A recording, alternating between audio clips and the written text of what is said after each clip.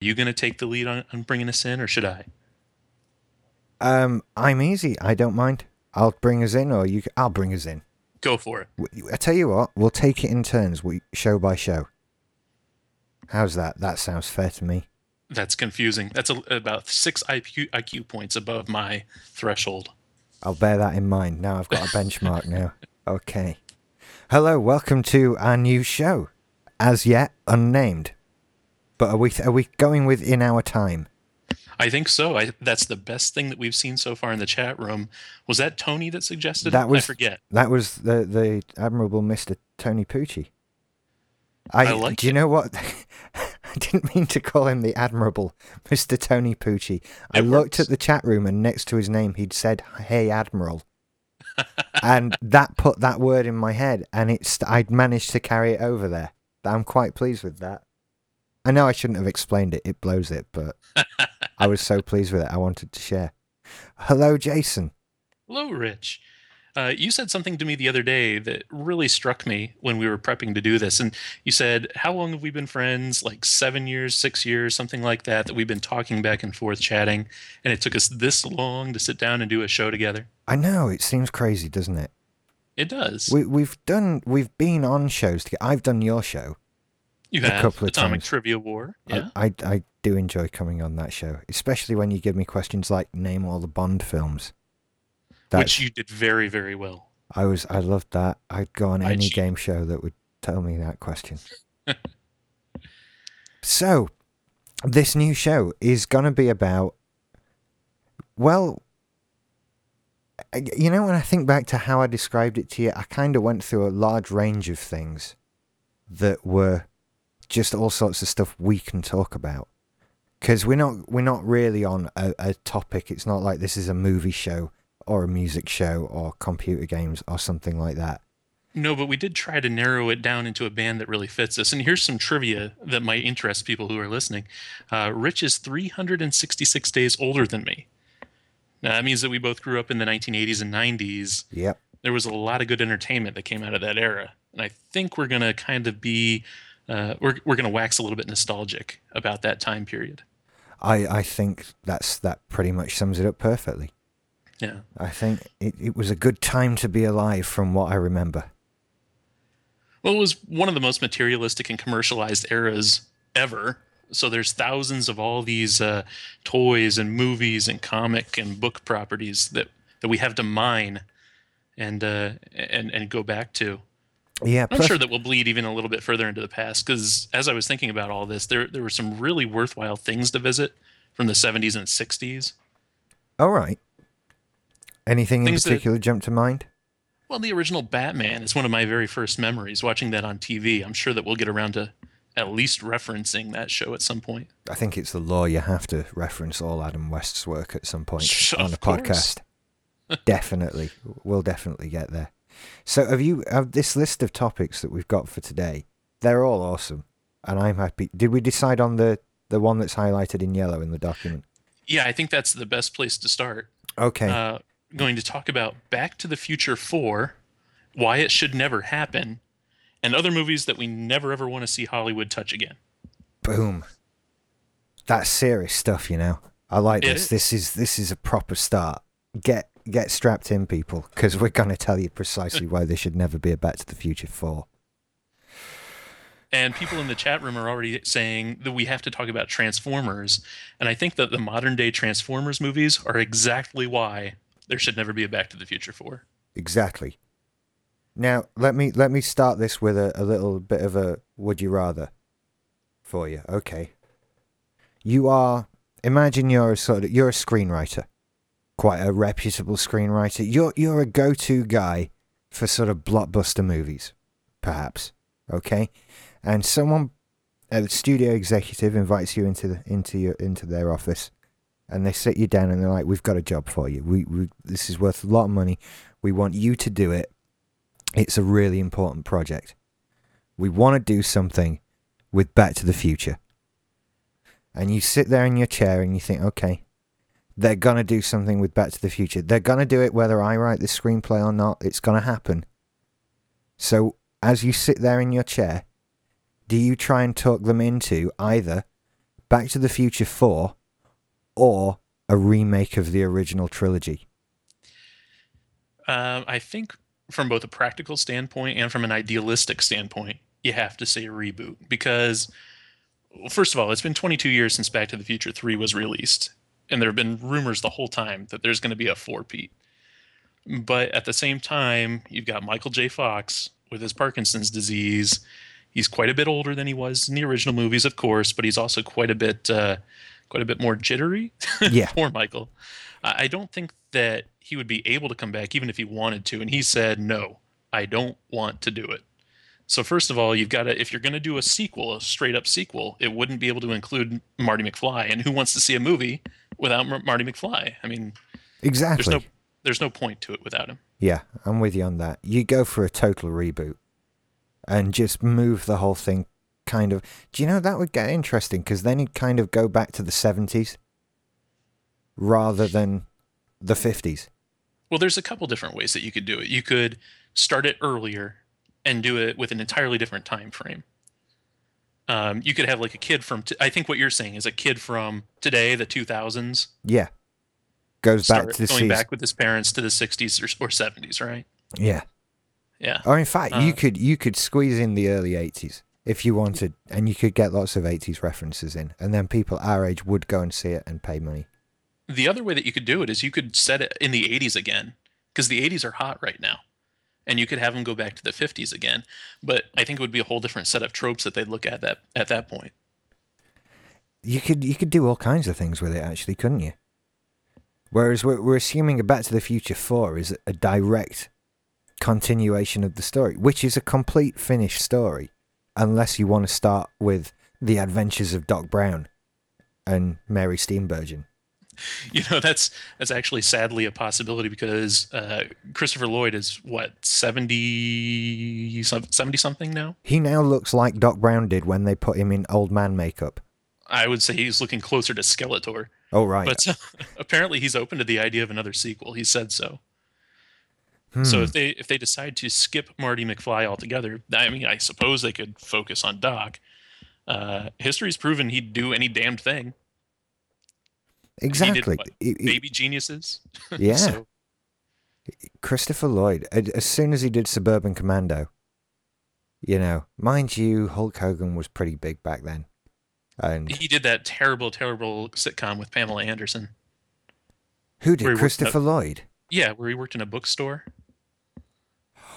Yes, he So did, didn't he'll take he? any amount of money. I mean, he'll get back on screen. Well, mind you, if someone was like, would you be alright if we paid you to hang out with Pamela Anderson all day? Yeah, right.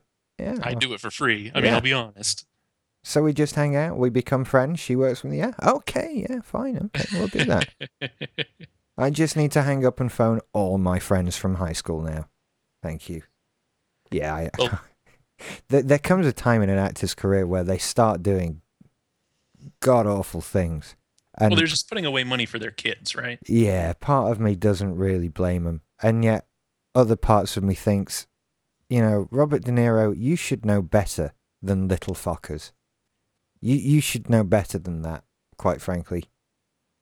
And he does it anyway. He doesn't listen to me, Robert De Niro. He should. With people like Christopher Lloyd and Robert De Niro, though, what does it matter? They could do bad movies now until the time that they croak.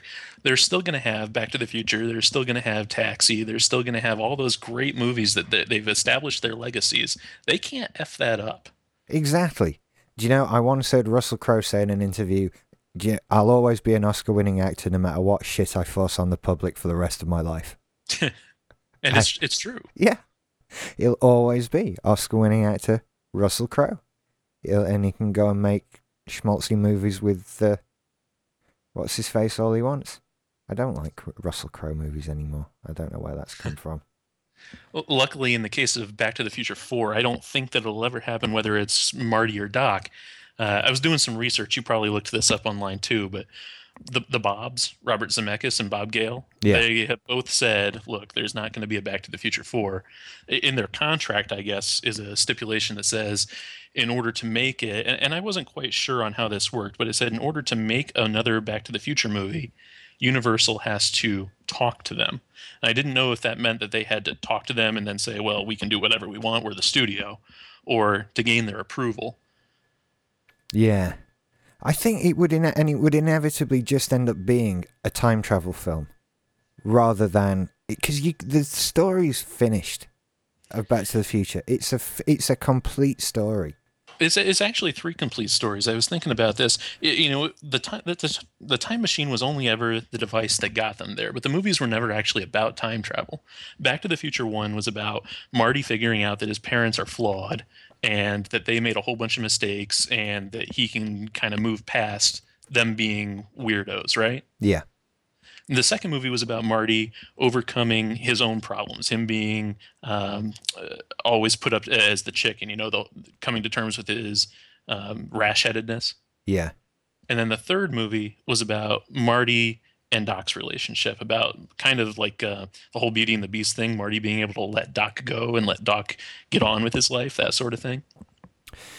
yeah. So that whole story arc has been completed. It's done. What do they have to go back to with those characters? Absolutely nothing.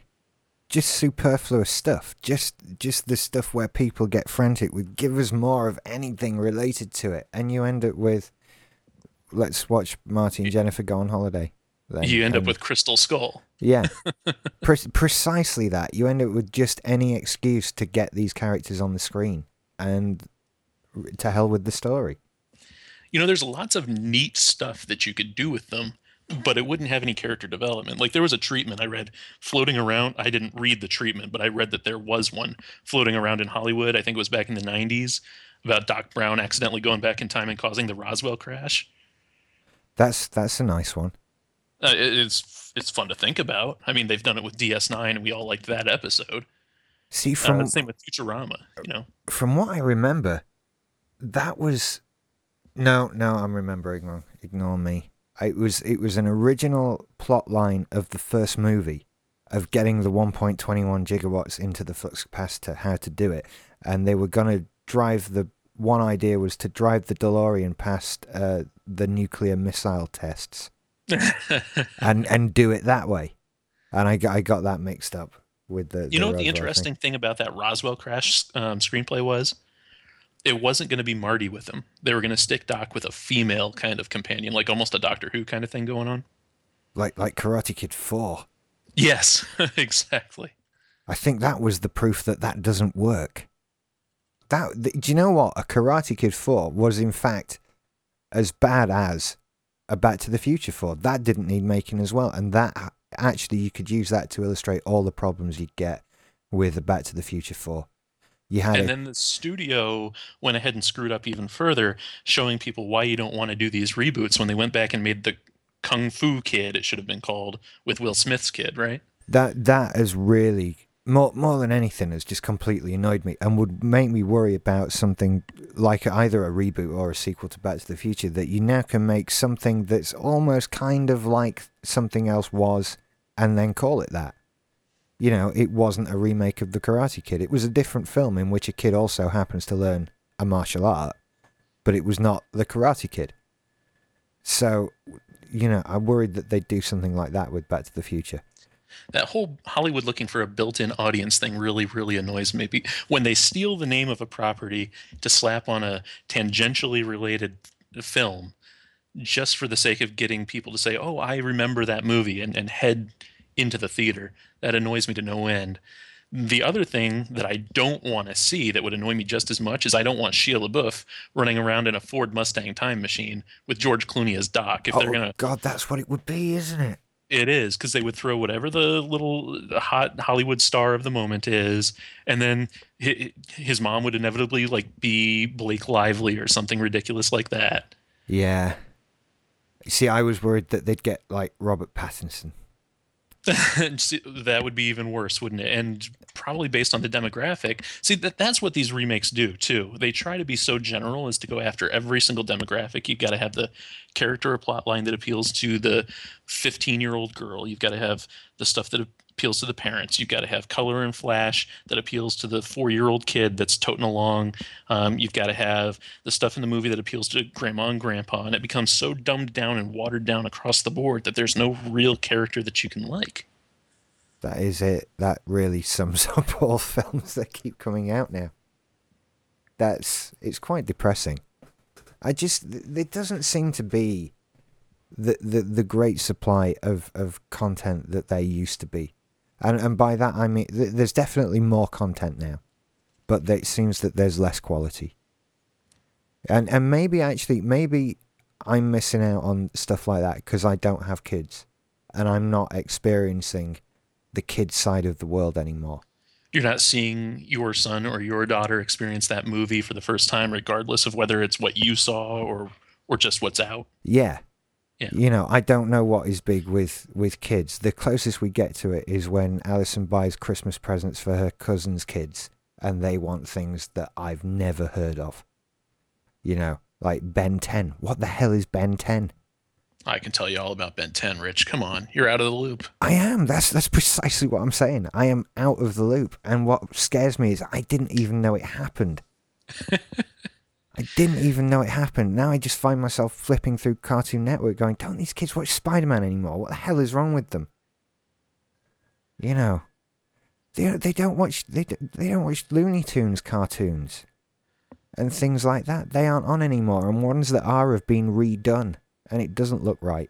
Have you seen the new Looney Tunes show? No, I haven't actually.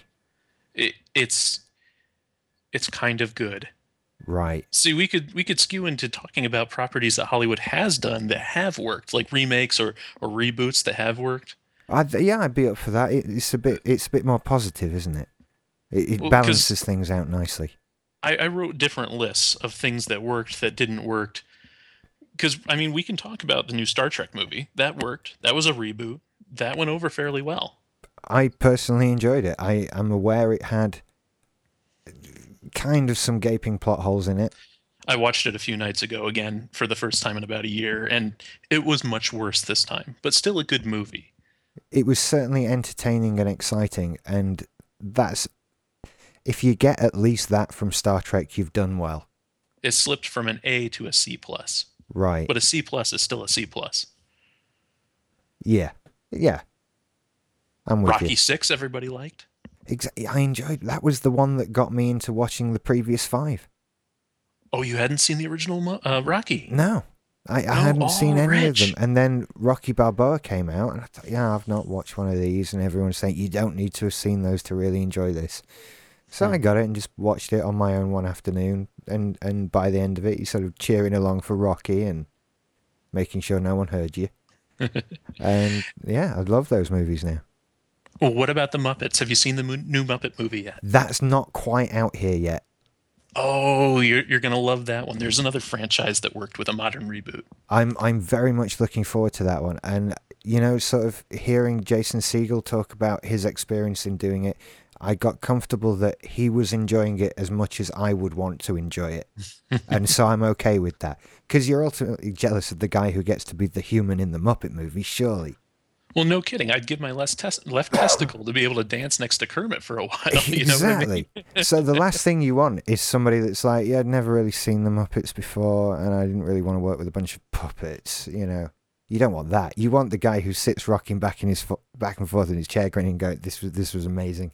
This was everything I've ever dreamed of as a child. This was just great." And you think at least you're appreciating it, like I would want you to. On the other hand, for every Muppets or Rocky 6 that comes out, there's a Tron Legacy. Do you know I was okay with Tron Legacy? Were you? Yeah. I just thought it was so humdrum that no one would ever care. There was a whole bit, like 20 minutes in the middle of nothing happening. That I'll grant you. But Well, there were also problems with why is the dude acting like that, and why did the movie resolve like that when he should have been Neo? yeah. Okay, I understand what you're saying. I think I didn't have the emotional attachment to the first one that went along with it, Ah. which might have, maybe if I can understand that if I'd been a bit more attached to the first one, because some people love that movie, don't they?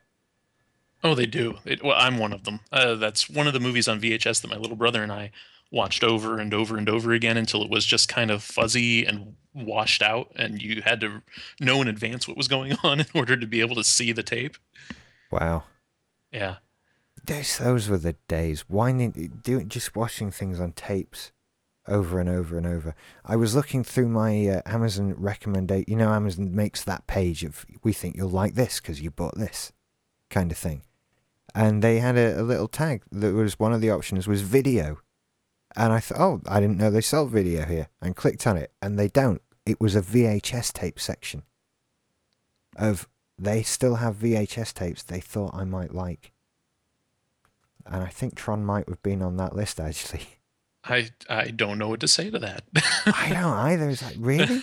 And they were really expensive as well. They were sort of like 11 and £12, which is Wait. For a VHS for tape? a VHS tape. I'm actually just trying to bring up the list now and see what kind of thing was on it. But You fly on over here to the States, Rich. You bring $10 with you. I will send you back with a garbage bag full of VHS well, tapes. You can pick them up here for like a quarter. Anywhere that you look, there's a stack of VHS tapes that someone is trying to get rid of. you would think that would be like that here. You know, it's not like we're all hoarding tapes, but here it is, Peter Pan on VHS, £11.43. That's $1,000 or something. I don't know. It's probably about $20, a bit less, which is a lot. However, there's someone here selling the X-Files season 1 box set on VHS for 79 pence, which I'm tempted to buy just as a sort of ornament or something like that. So I can show children that come around. This is what things used to be. This is it. What else was remade and good though? Because Remade and good. do you know what the A-Team's playing on TV a lot, and that was awful as a film. That was just really bad. As I was sitting and making up these lists, the ones that were remade and good were the hardest to come by, of course, because the standard's the highest for that. But I was also considering some properties that should remain completely inviolate, that Hollywood should just never touch. And I've got a few on the list, but I want to tap your info on this first and see what you have to say about it. Which movies would you say never remake, never reboot, never revisit? The one that springs to mind, because they're advertising it on TV again, is Ferris Bueller's Day Off.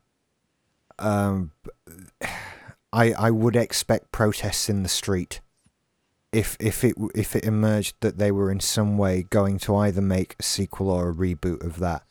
Now, see, I'm not saying that there should never be a sequel because I was thinking about that, and Ferris Bueller was one on my list that I would like to go back and see how Ferris turns out as an adult, whether his spirit gets crushed by the workplace or by a marriage that doesn't work or something like that. I'd love to see Ferris Bueller at age 40, like struggling to not be the same person he was in high school.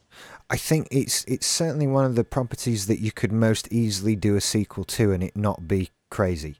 You know, because like you said, there's actually lots you could do with that character if you wanted to spend another hour and a half there. But I would really, really like it if it would stay in the little bubble that it is and never be touched again.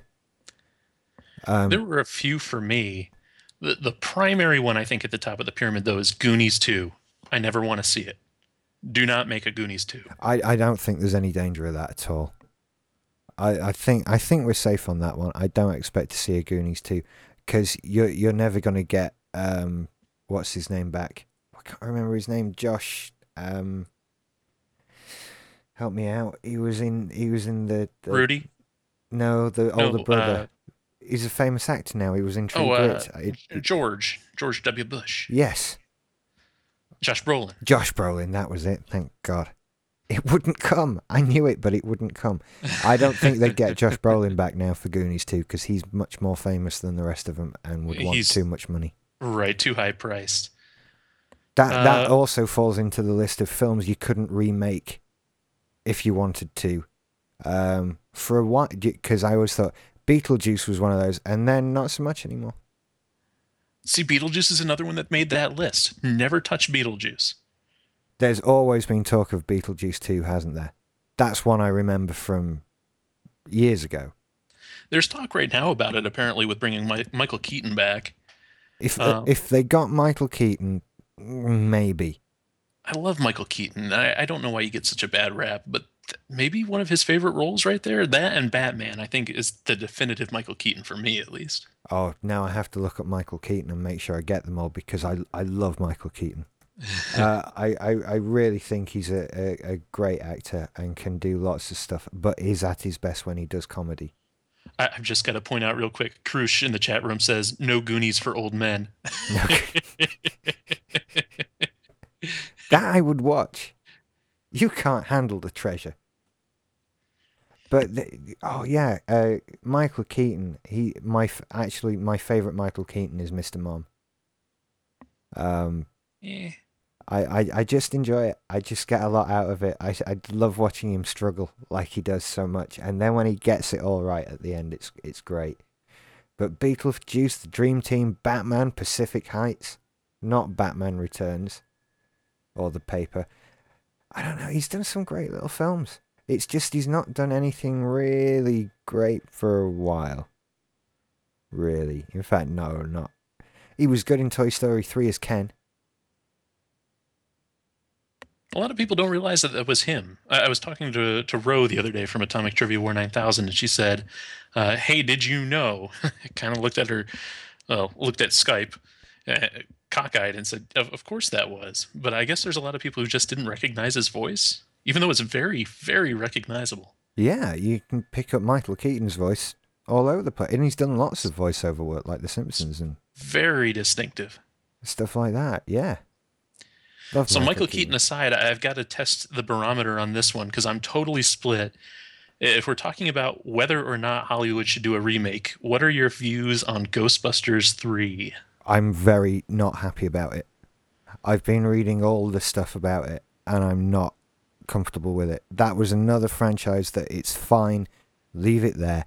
Even Ghostbusters 2 was touch and go for a minute. Touch and go, nothing. Ghostbusters 2 was terrible. It's certainly not the first one. And It to was objectively bad. yeah, and it's been another one that since the internet has existed, there has been talk on it of whether there will or should be a Ghostbusters 3. And there was ideas that it was going to be Ben Stiller and other people taking over from them at one point, and then the idea of it's going to be girl Ghostbusters this time with various Yeah, people. which is even worse judging by the casting rumors that are out there. The IMDb page flat out says Eliza Dushku cast, Yeah, which that's bad enough. But then the rumors are Anna Faris and Alyssa Milano along with her. yep. Um, I'm not liking the idea unless you can get all the original cast, and by that I do mean and Bill Murray. well, have I you been following this whole thing about the script feud between Murray and Aykroyd? Yeah, he's kind of. It's a bit. I'm a bit confused with where it is at the moment because there's been sort of I'll do it, I'll not do it, depending on what there is. And wasn't there talk of him coming back as a ghost or something? There's been all kinds of talk, and it's really difficult to parse which is just flat out, Hollywood rag magazine lie, and which has any basis in reality at all. But the last thing that I heard was that Bill Murray got the most recent script from Dan Aykroyd, said, "Yeah, I'll look at it," set it aside for a few months, totally ignored it, and then send it back to Dan Aykroyd shredded. Right. That's a bit of an arsehole thing to do, really, isn't it? It depends on how bad it really was. It could have been awful, I suppose. Yeah. Hmm. It Aykroyd's a probably would have smart been. guy, but he's not been known for writing some of the best stuff ever. And I think he's gone off the deep end a little bit recently. With the UFO stuff. Yeah. Mm. Yeah. He thinks they're coming to save us at the end of this year. And Now, it's so. do you know if that has anything to do with Scientology, or is this just a weird standalone No, UFO obsession? yeah, I think it's a standalone thing. I don't think it's Scientology at all. Because if it was, I think there'd be other ones of them banging on about it. Tom Cruise would be mentioning it. So I think this is entirely a Dan Aykroyd thing. And fair play, you can think what you like. I think that's a little bit crazy. And maybe that doesn't have anything about his ability to write a ghost-based comedy movie. But, I mean, for God's sake, they wrote the first one over a weekend. How hard can it be? Maybe. I don't know if I can get behind that because I think there was a a lot of luck that went into Ghostbusters 1, but Yeah, I don't. after the story of it was one of many rewrites as well, because the first draft was unmakeable at the time. Oh, you should see all the drafts that the original Ghostbusters went through. That first one that they wrote over the weekend, nothing of it ended up on the screen. Yeah. Oh, I still remember going to see it though. I remember seeing the previews for it, and then my parents clamped down. I grew up in a very strict Christian household, and things Right. like ghosts were not allowed. The horror movies, even horror comedy movies, just verboten. But I didn't actually see Ghostbusters until I was 15. Right. For a long time, the trailer was just enough to scare me. I was always very sensitive to things of that nature. There was never a religious background to it, but it was. I would be stopped by watching stuff a bit like that because they knew it would just make me cry. And why go through that when you can watch something else? It's just that sort of thing. But yeah, I remember going to see it. I remember my dad sitting next to me and covering my eyes for certain bits. I didn't see the ghost taxi driver until I was in my late teens and got to see it on DVD. In fact, yeah, that was when I saw that for the first time. Because I'm that bit, curious. I'm curious, Rich. What's the first movie you remember seeing? Period. I think, I think it's Disney's Fox and the Hound. Oh, I can see this. Yeah, that would have been what 1981 that it was out in theaters or something. Yeah, and it's either that or Star Wars. See, for me, I don't know. This is a long-going feud in my house of whether it was Star Wars or Return of the Jedi that my dad took me to see when I was 4 at the drive-in. He swears up and down that it was a re-release of Star Wars, but I clearly remember it being Return of the Jedi. I have quite a weird gap in my early movie memory, to be perfectly honest. I'm struggling to think of if it's not Fox and the Hound, then I don't know what it was, and I kind of feel like even that is a bit of a constructed memory. Like It's maybe hard I to was. tell whether you reinforced it or not, isn't it? Yeah, I kind of feel like my mum maybe told me once that the first time they took me to the cinema, it was to see Fox and the Hound, because the story was I cried and had to be taken out. You know, a further example, I cried at the Fox and the Hound. So Ghostbusters, different universe, really. And so I kind of think that over the last 30 years, I've come up with this memory of that happening. And if it's not that, then I don't know what it is. Really. I suppose because you can be sat in front of a movie before you're capable of comprehending what it is and that sort of thing. So I suppose it's just the earliest when I remember things coming out. Weird. I'm going to go with that. What was the first one you saw? Or your earliest movie memory? Either Star Wars or Return of the Jedi. Oh, yes. Yeah. It was years before I saw Empire Strikes Back. Years and years. I honestly can't remember the first time that I saw it. As a child, it was probably the one that bored me the most because despite the awesome Hoth scene, the rest is all character development, which is why it's the best of the three now. Jacob Rellinger. You see, the thing I remember we had the first one I think had been on TV, and I think we had we recorded it off the TV, and so that's how I had that, or it was available to rent. And then the third one came out in '83. That one I saw at the cinema. I remember going to see that as well. But Empire Strikes Back existed in this limbo of it's not on TV land, which basically meant that then you aren't watching it because there weren't home movie rental things. There was no video store to go to because only 7 people owned video players. Do you remember having to go and rent a VCR? Yeah, I remember our first VCR arriving at the house. I was thinking about that just the other day, actually. My parents visited here to see their first granddaughter a few weeks ago, and we were all sitting around talking about that too. How you had to go to the store and they had racks and racks and racks of VCRs, and it was something like $12 to rent a VCR for the night, which at the time, $12 now is nothing, but you think of inflation, that was like almost $30. Yeah. just for the machine and then the video rental on top of it, you're talking about a pretty expensive evening. Um, I think the first VCR that we bought cost something on the line of $150, Right. I, which I at the time was prohibitive again, and it came down to the same thing when we switched from cassette to CD player. oh yeah.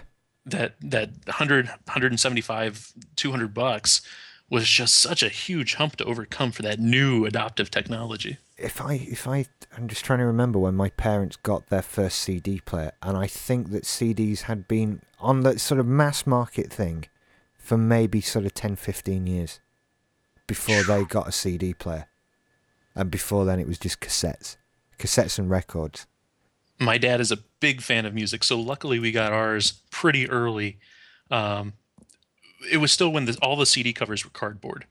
You remember they hadn't gotten the jewel cases yet. I don't remember that. That's before I saw CDs. They were just sleeves. Wow. They seem to go through that with every new media of what should the box be? Um, like with DVDs.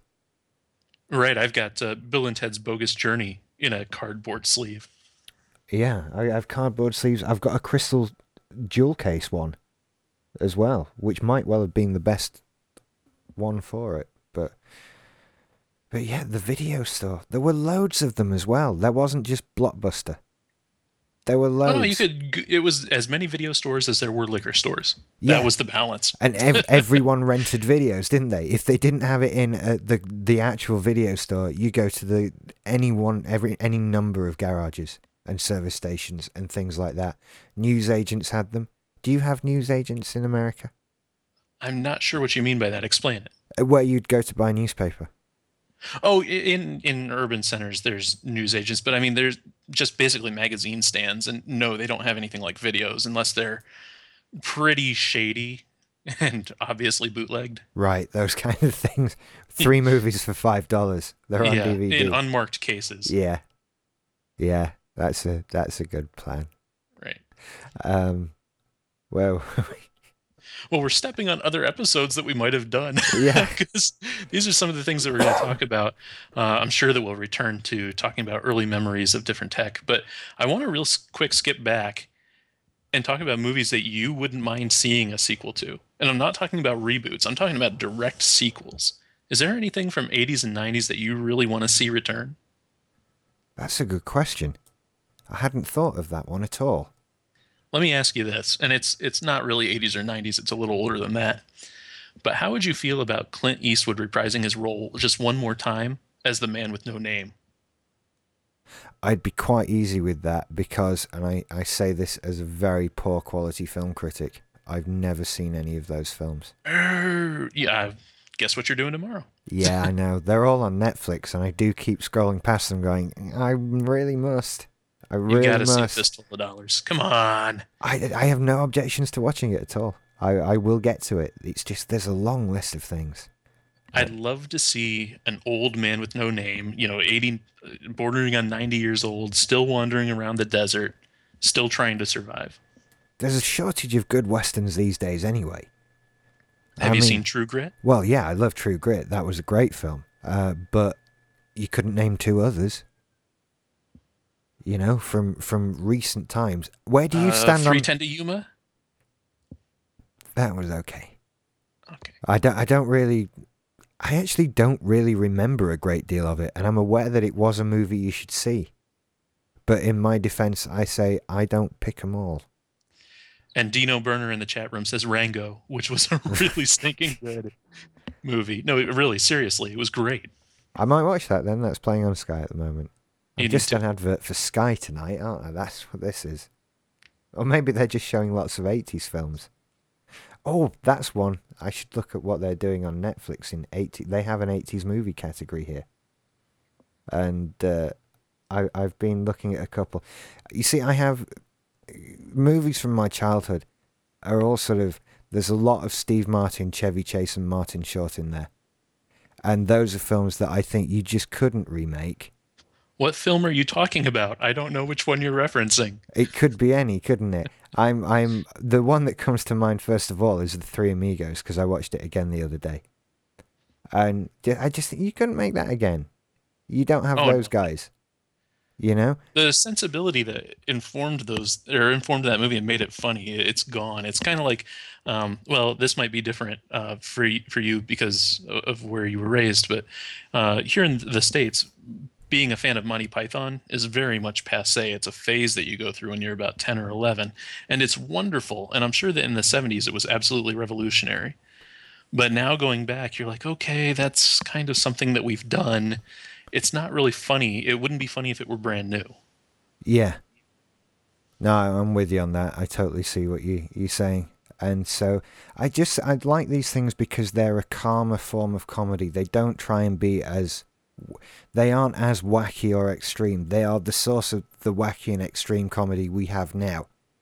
Like Three Amigos is directly responsible for things like Superbad and stuff I think because I you think have what to you could ramp it say. up. Oh yeah, yeah. There's a law of diminishing returns that you've got to compete with. The more time goes on, the more um, the more incendiary your film has to be in order to get the same amount of attention. Yeah, and so But I think the thing about 80s movies that sets them apart is that they had more time to focus on story, and now you've got to focus on dirty joke, sex scene, dirty joke, sex scene in order to get people to watch. that was the problem I thought with the In-Betweeners movie, which have you heard of that even? I don't even know what that is. The In-Betweeners is a sort of it's a comedy series made by Channel 4 about four kids in sort of their last 2 years of high school or the English equivalent of, and it's lots of British That 70s Show? no, it's present day sort of thing. Ah, okay. And it's just following them at school. And the joke is one's a moron, one's really disgusting all the time, and one's a net with women, and so on and so on. And they've just done a film, and it was sort of the biggest grossing British film of 2011. It made nearly £5 or something, and I got to watching it, and it was just sex joke, disgusting thing, shot of Mhm. a penis, sex joke, sex joke. It's I miss it when you didn't have to work as hard to get a giggle, and that's why the singing bush is funny. You know, you're right. The sensibilities that create those films don't exist anymore. But as I scroll through this list of critically acclaimed films from the 1980s, as suggested by Netflix UK, it's full of things that I actually may feel violent about if I heard they were being remade. RoboCop. It is being remade. I know, and I'm trying to ignore it. I'm really trying to Actually, ignore I it. I think the RoboCrop, that would be an entirely different movie. It would I think that the RoboCop remake is actually scrapped at this point. good because I leave it. It's an awesome movie, but not as upset as I'd get about The Princess Bride being remade. That would cause me to have fits, Uh, possibly to climb a bell tower with a high-powered sniper rifle. exactly. As if they would do that. That I shudder to think that that could ever be a possibility. That they'd do that. Remake The Princess Bride. Big Trouble in Little China. Now, see, I was waiting for you to bring it up. You know how I feel about Big Trouble in Little China, Rich. It's actually one of the greatest movies ever made. It If you really get is. James Hong and Kurt Russell to agree to it, and to make Big Trouble in Little China 2, I am there with so much money in my hands, just throwing it at them, saying, "Yes, please, I will take that. I would pay $40 to just go and see that movie." Yeah. I'd watch the sequel, but do not remake it. Oh no, no, no, no, no! There's definitely a sequel, Big Trouble in Little China 2, or bust. Yeah. The Um, same thing with Willow too. you'd watch Willow too. I don't I'd even watch know that Willow I'd too. watch Willow too. Would we get Val Kilmer back? Yes, Ah, you would have to get Val Kilmer back. you see, that doesn't This add in this point. in this version, Val Kilmer would be fat and pudgy as he is, and old, and he would be a completely incompetent swordsman. Now might be a good time because Warwick Davis is undergoing a little bit of resurgence of popularity thanks to Ricky Gervais. What's he been in? He's had his own series.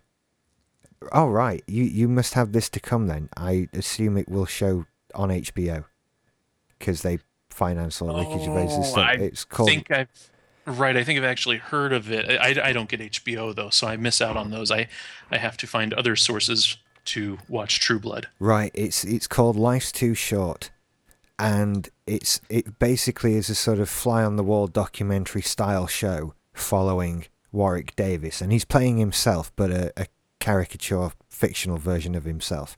And he's sort of his wife's left him. He runs a talent agency for dwarf actors that is awful, and he takes all the work, but he can't really get any work, etc., etc.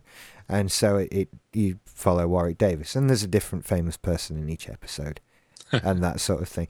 And he's constantly going back to Ricky Gervais and Stephen Merchant, saying, are you not making anything else? Can you get me, you get me a part in anything else? I'm like, So you give it a thumbs up. yeah, it's definitely worth a watch. It's a half-hour TV show. I mean, how offensive can such a thing be, really? I will Um, seek it out then. it's definitely worth a look. And there's only like 6 or 7 of them. Anyway, it's not a huge thing. Quite literally, he's only Uh, little. Daniel Billing in the chat room brings up two good points. First of all, he says, "Is someone still remaking Total Recall?" The Yes, answer is yes, and I'm not sure how I feel about that one with Colin Farrell. I actually don't have a problem with Colin Farrell, and if it's done all right, then I might be okay with it because to anyone who's that attached to it, I would say watch Total Recall again now. It wasn't a good movie, was it? No, It it it has become a good movie, but that's something altogether different. yeah, it wasn't. It doesn't look good. It really doesn't look good. Some of the special effects are really awful. Perhaps even the special effect that it's most famous for is actually really awful. And it's just known for a few good Arnie quotes, but so is any movie that Arnie is in. That's the Consider that a divorce. exactly. It's what he's there for. He's there to give you a few good quotes and run, and that's what it does. So I think there is actually room to remake Total Recall and it be a good action sci-fi movie.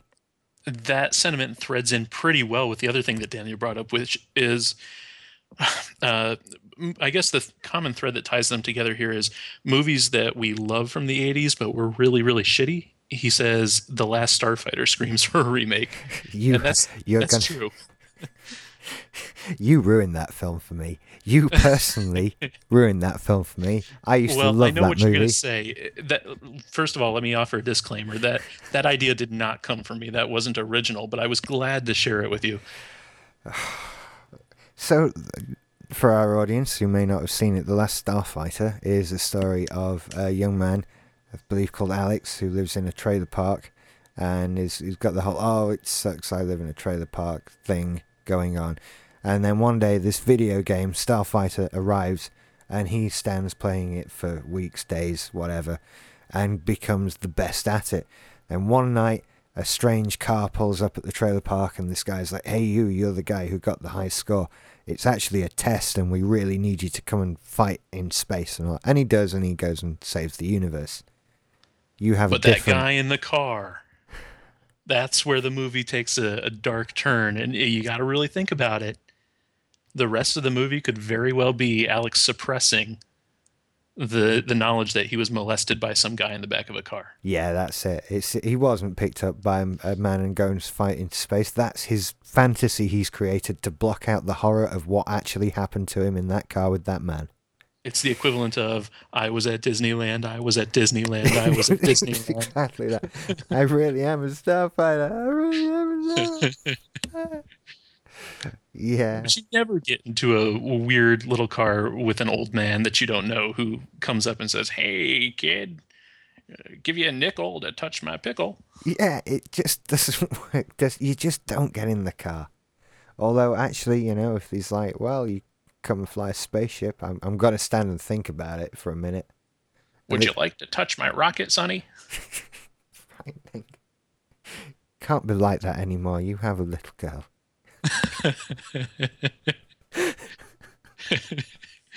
Yeah. But The Last Starfighter, does need a remake. Just Yeah, needs to think through its psychosexual backstory a little bit more. yeah. It was a groundbreaking film, you know. The special effects were like nothing before seen. It was the first, I think, the first to tap the crate supercomputers to do some CGI. Although, if you go back and look at it today, it looks like it has about 4 polygons. The perfect example is when they're flying through the asteroid belt. The Oh, yeah. asteroids look like CGI baloney spinning through space. It is barely a step above Tron, isn't it? It's Tron did it better because Tron had it in context. that's Tron's what was supposed to look crappy. I think they got away with a lot by managing that one. That was a very good way of doing very essentially basic uh, computer animation. Dealing with their limited resources, right? They said that we got to have them living in a 4-bit world, and that's what CGI could handle at the time. And do you know what? I think that's essentially why Toy Story was the first big Pixar movie. They couldn't do people then. They just couldn't do it, and so they did toys because toys are geometric shapes and boxes and bright colors and that sort of thing, and that they could do. So you make a film about toys. Even the people that Toy Story did, though, because there are a few mixed into the film, were superior to a lot of the things that came after Toy Story. So I'll give credit where credit is due to Pixar. Oh, they did a very good job. I'm not knocking Toy Story at all, but They did a great job avoiding that uncanny valley where CGI people just move wrong. yeah. But you know, they did the sensible thing. You wait a couple of movies till you do the one about fish, because that's gonna be a nightmare. And then, you know, they made great advances with all the things they did, like when they did Monsters Inc. and that was all about the hair on the big blue one, which was just incredible. And it was it was great. I watched that on TV the other day, and it looks terrific still. Pixar stuff really stands up. It really does. And you know, I often wondered, did they really? Was that a question of computer programming and algorithms and things that magically created this hair? Or do you just get the intern and go, right, I've got a bit of a job for you. How good are you at drawing blue lines? Okay. And then we just want you to draw thousands of hairs on this. Thank you. You just go that and come back to me when you're done. And you see him in 2 years. Something like that. I think that's maybe. Marius is mentioning a Zardoz remake, but I think that we can put that to the side. I'm going to have to watch Zardoz. You want me to save you some time? Yeah, go for it. Here's Zardoz in 15 seconds.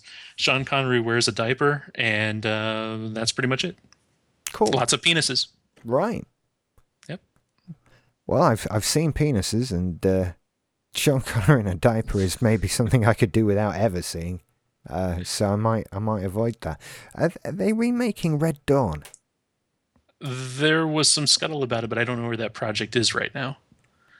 Right, that was one that came to mind as well. George, yeah. I've got to watch that as well. Will had it on the other day. We should have You've not seen the original Red Dawn? No. It's taken on a different context now that Patrick Swayze is actually dead in real life. Really? Is it right? Okay. It's a little bit. It's even sadder to watch. Really? Oh, But Wikipedia claims yes, 2012 Red Dawn film, right. directed by Dan Bradley. But again, you see that I don't have the emotional attachment to it, so I would just watch the remake. Oh wow, Dan Bradley, stunt coordinator and second unit film director who's worked on Independence Day, Spider-Man 2, Spider-Man 3, The Bourne Supremacy, The Bourne Ultimatum, Superman Returns, Indiana Jones and the Kingdom of the Crystal Skull, Where the Wild Things Are, Quantum of Solace, and recently Mission Impossible Ghost Protocol. That's a mixed bag right there. What do you do with it? Certainly is. Is that good or bad? I think that's good. It's good to have a mix of various things. I think. Hey, do you know what? We've been going for. Let me look. At least an hour. That's terrific because I thought I was only going to be able to talk for about 15 minutes. I told you we wouldn't have a problem. No, the problem is still that my American mushmouth voice is going to sound like crap next to your highfalutin Britishness. It makes me sound clever, doesn't it? It's good. It does. Yes, you sound like a imperial captain. There was a survey I heard about not long ago, towards the end of last year, where Americans were asked, what do you think of the general intelligence level of English people? What are you all mad at geniuses you are? Well, it was the interesting thing was that people who'd met English people thought we were quite averagely intelligent, and people who hadn't thought we were very intelligent, which basically shows you think we're clever until you meet us. Then we find out that our expectations were just so inflated. Exactly. Exactly.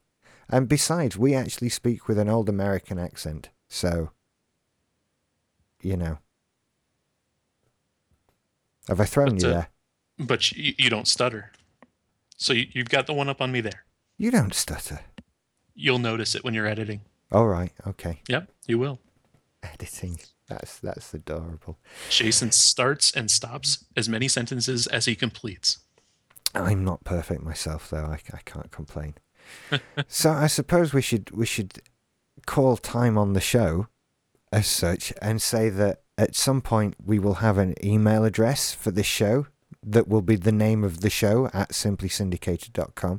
In our Which time, is predicated on the assumption that we're going to find a name for the show. Yes, we will find a name for the show. And also there will be a forum category named after the show.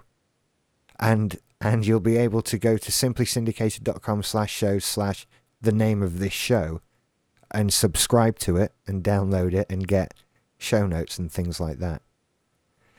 But until then, well, I'll insert name of show here. Are we going? Shall we say in our time? Is that what we're going with? I'm fine I like with it as that. much as anything else. Yeah. Well, then, in our time at simplysyndicated.com, you can fill the rest in yourself. Props to Tony Pucci. Thank you, Tony. That was good. Alison really did drop the ball on this one. She usually comes up with all the names, and this time, no. We'll make her come up with a catchy theme song. I will do. That might end up bad. That might not be a good idea. It's got to have some sort of 80s rap flavor. I could make her do a rap. But maybe this is the way forward. You get her to rap. Maybe I can get just like my neighbour's kid who likes to rap to his Eminem albums over and over again, all day. Oh, is that one, the 8 Mile soundtrack? He's not had an album since then. He was 8 when that came out. Oh, wow. Crazy. So, thank you for listening, everybody. This has been fun. And we will be back next Tuesday night, or evening, depending on where you are, for another episode of this sort of thing. Torture for your ears. Yeah, indeed. So, bye-bye, everybody. See you later, guys.